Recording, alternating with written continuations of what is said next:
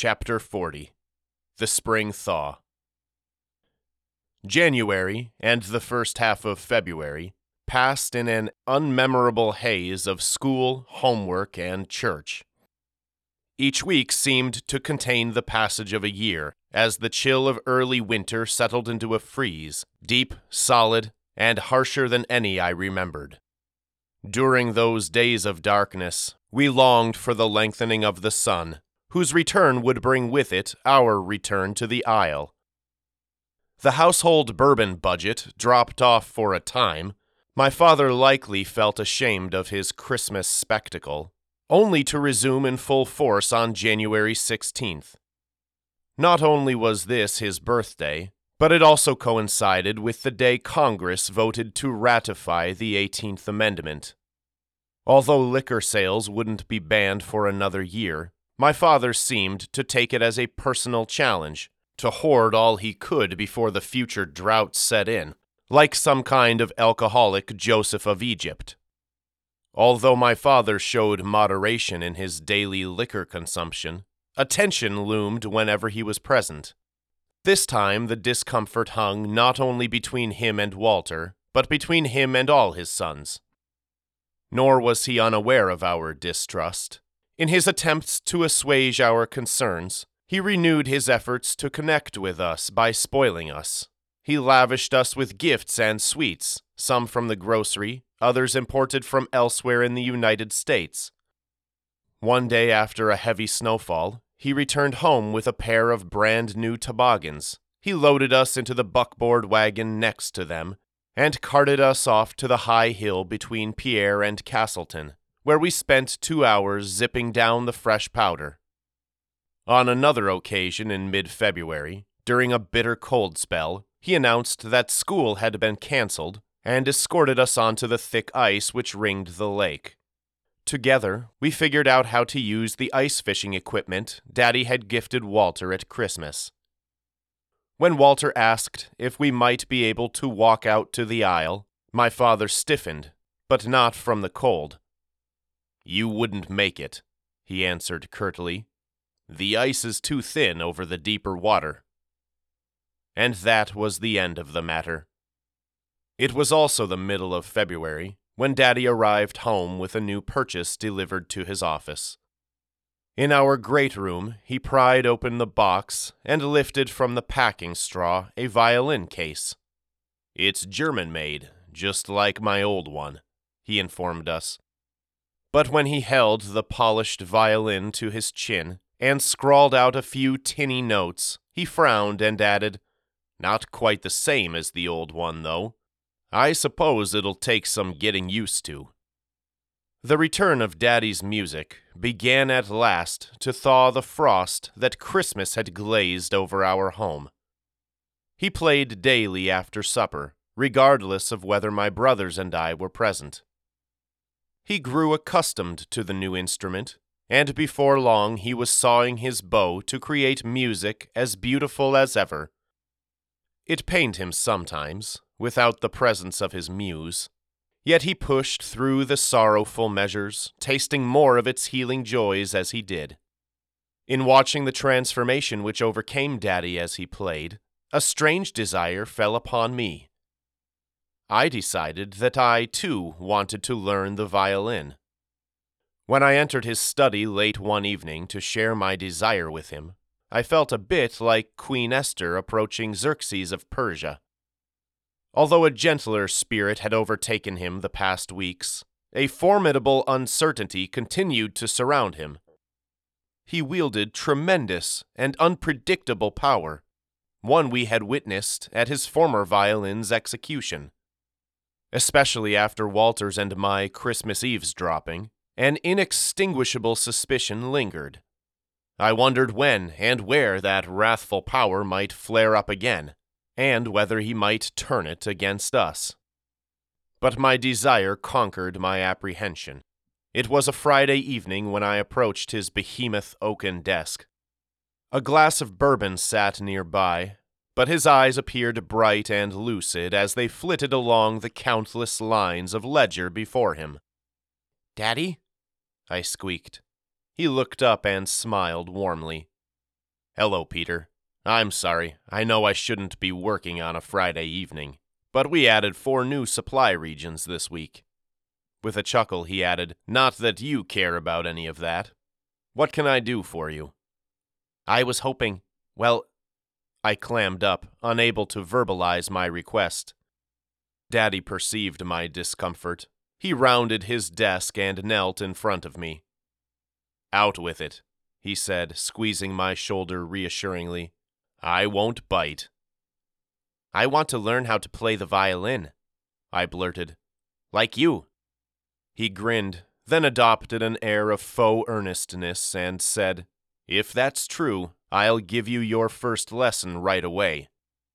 You don't learn how to play the violin. You learn the violin itself. What do you mean?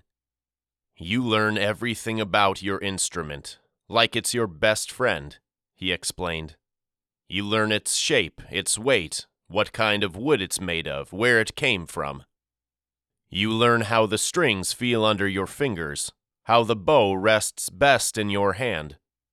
And as you're learning every little thing about it, you also learn the music of its strings, how they change to become higher or lower under your touch, how they resonate and sing together. They were, perhaps, the most poetic words my father ever uttered, and I found myself all the more enthralled. So you'll teach me? I asked. Daddy laughed sweetly. Of course I'll teach you. We'll have our second lesson tomorrow, straight away when I come home from work. Each evening of the following weeks, an unpleasant dissonance filled Asphodel Hall. If the noise I produced was painful to my own ears, they must have been downright hellish for everyone else. Our puppy, more a full-grown dog by this point, ran to the furthest corners of the house whenever I picked up the violin. Soon he fled any room I entered, even when I wasn't carrying the instrument of his great displeasure. But those weeks weren't entirely disagreeable for Asphodel's other inhabitants. Degree by degree, the chill of winter yielded its frozen ground to the relative warmth of early spring and its promises of impending life. Snowmelt turned the roads into mud pits, and grassy acres into green sponges which squelched and burped up water when stepped upon. Lake Acheron's thick banks of ice also began disappearing. Each day after school, Walter would run down to its banks to discover how much more had melted back into liquid water. Like a lapdog gazing up at a table of unreachable food, Walter would stare across the water at the faraway isle, wondering when his day might come.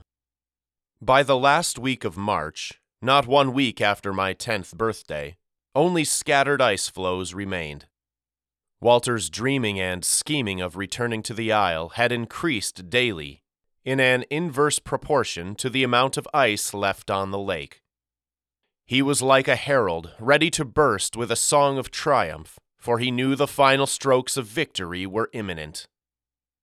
That Tuesday morning, on our way to school, he made the big announcement. Our bicycle pedals had scarcely finished their first rotation when he revealed his intentions. Today's the day. The day for what? I asked. The day we go back to the isle, he explained. There's hardly any ice left, and Mama must be wondering why we haven't visited yet. I put up no argument. Despite my jealousy-fueled bitterness toward him, I was also ready to see Mama again.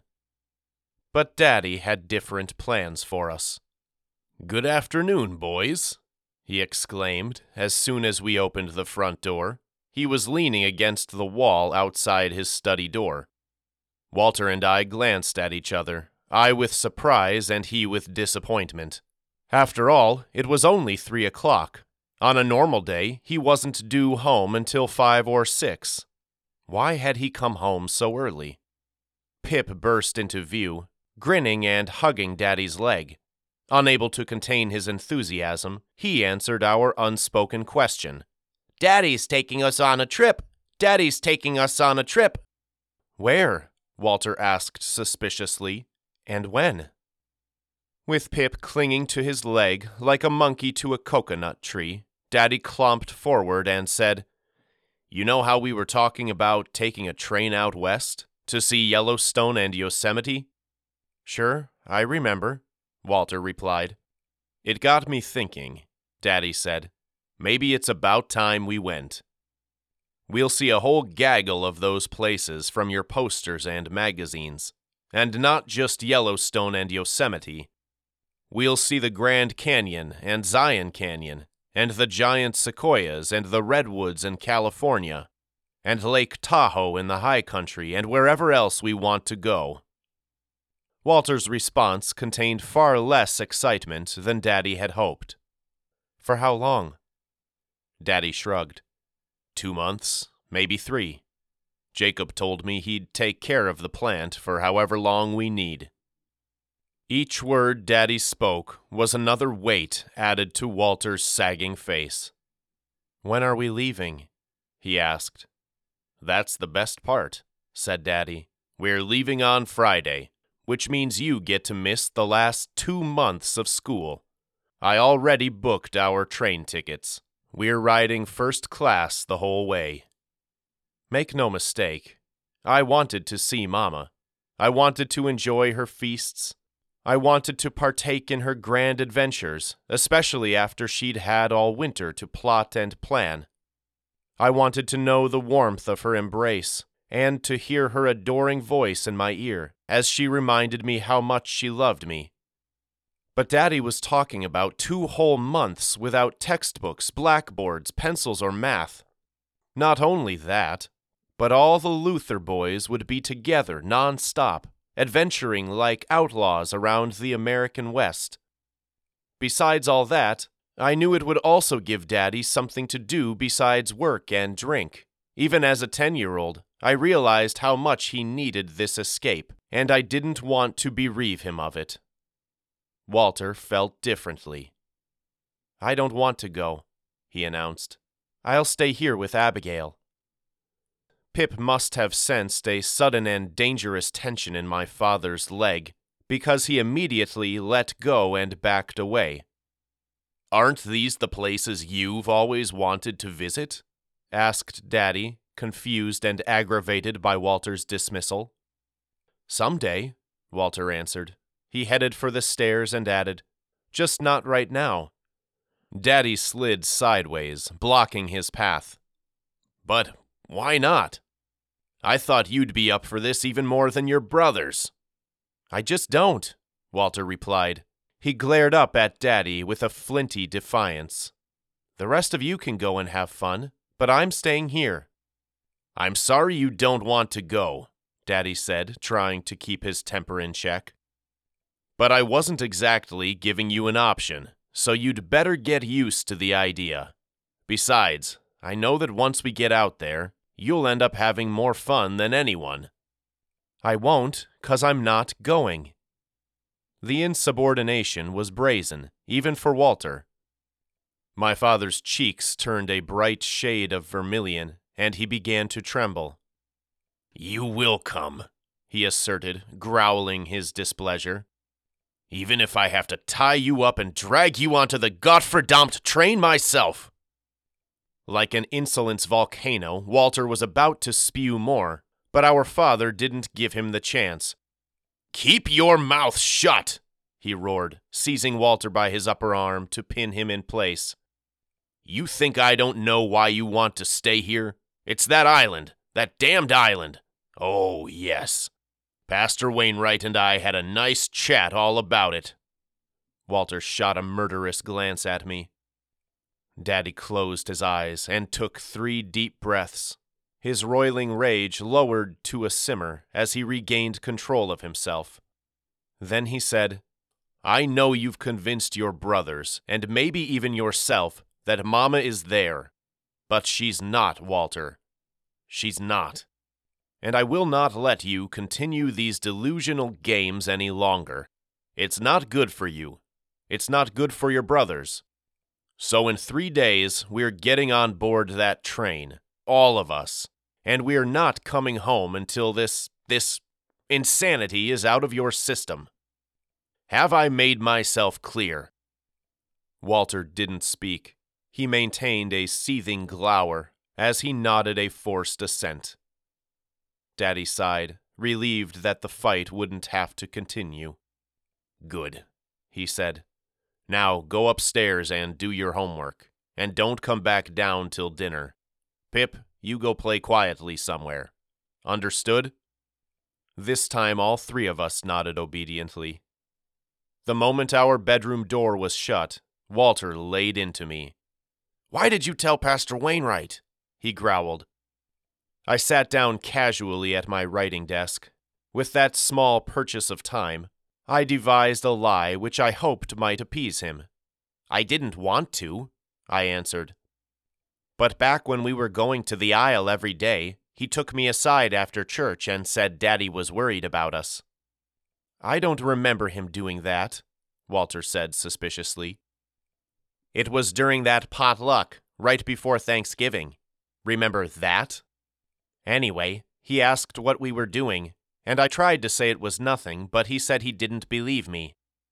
I was worried he'd tell Daddy I was lying, or maybe that we should get rid of the boat, so I told him." Walter shook his head pitifully and said, "You've got to be the worst, dumbest liar in the world. Damn it, Peter, you messed up everything." "I didn't mean to. I thought it was my only choice."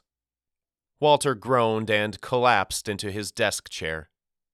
"Guess you can't change it now, but you've got to be smarter from now on." "Yeah, I will." "Good. Now shut up while I think about what to do." I didn't fight him. My lies had weaseled me out of a certain beating, and I wasn't about to push my luck. Not until the next morning, as we were riding to school, did Walter reveal where his evening thoughts had taken him. We were on the cart path, only a short distance into the woods beyond the glade, when he spoke his sudden command. "Stop, Peter." I looked over my shoulder. He was no longer riding his Schwinn. "What's wrong? Forget something?" I asked, jumping off my own bicycle. "No, we aren't going to school. We're going to see Mama." "Walter, come on. Daddy'll find out for sure." "Not if we're careful. Besides, what's he gonna do? He's making us take this stupid trip anyway, so we might as well visit Mama before we go." It was hard to argue with Walter's logic, but I'd always had a harder time deceiving my father than he did. Daddy's forbiddance of any trip to the aisle was clear, and skipping school on top of such blatant disobedience would double the pain of any punishment.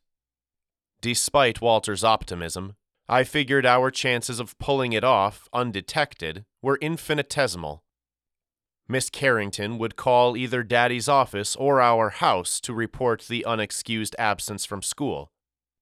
If that failed to trap us, we also had Abigail and Eli to contend with, both of them permanent fixtures upon Asphodel's grounds. Even if they didn't see us directly, they certainly might notice the disappearance of a large rowboat. I wouldn't know the word kamikaze for another couple decades, but I understood that a trip to the aisle spelled exactly that, our certain doom. Yet there were two other contending desires inside me, and both of them stronger than my wish to stay out of trouble. In the first place, I also wanted to see Mama again.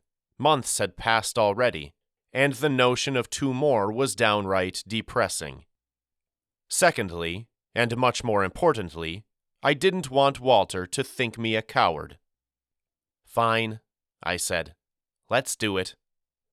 Walter beamed with approval, and I hated myself for how proud that made me feel. "We'll stash the bicycles here," he said, continuing the explanation of his plan. "Then sneak through the woods down to the shed by the lake. We'll have to get the oars and life preservers from there, and then hurry the rest of the way to the boat." "What about Pip? How will we get him out of the house without Abigail knowing?"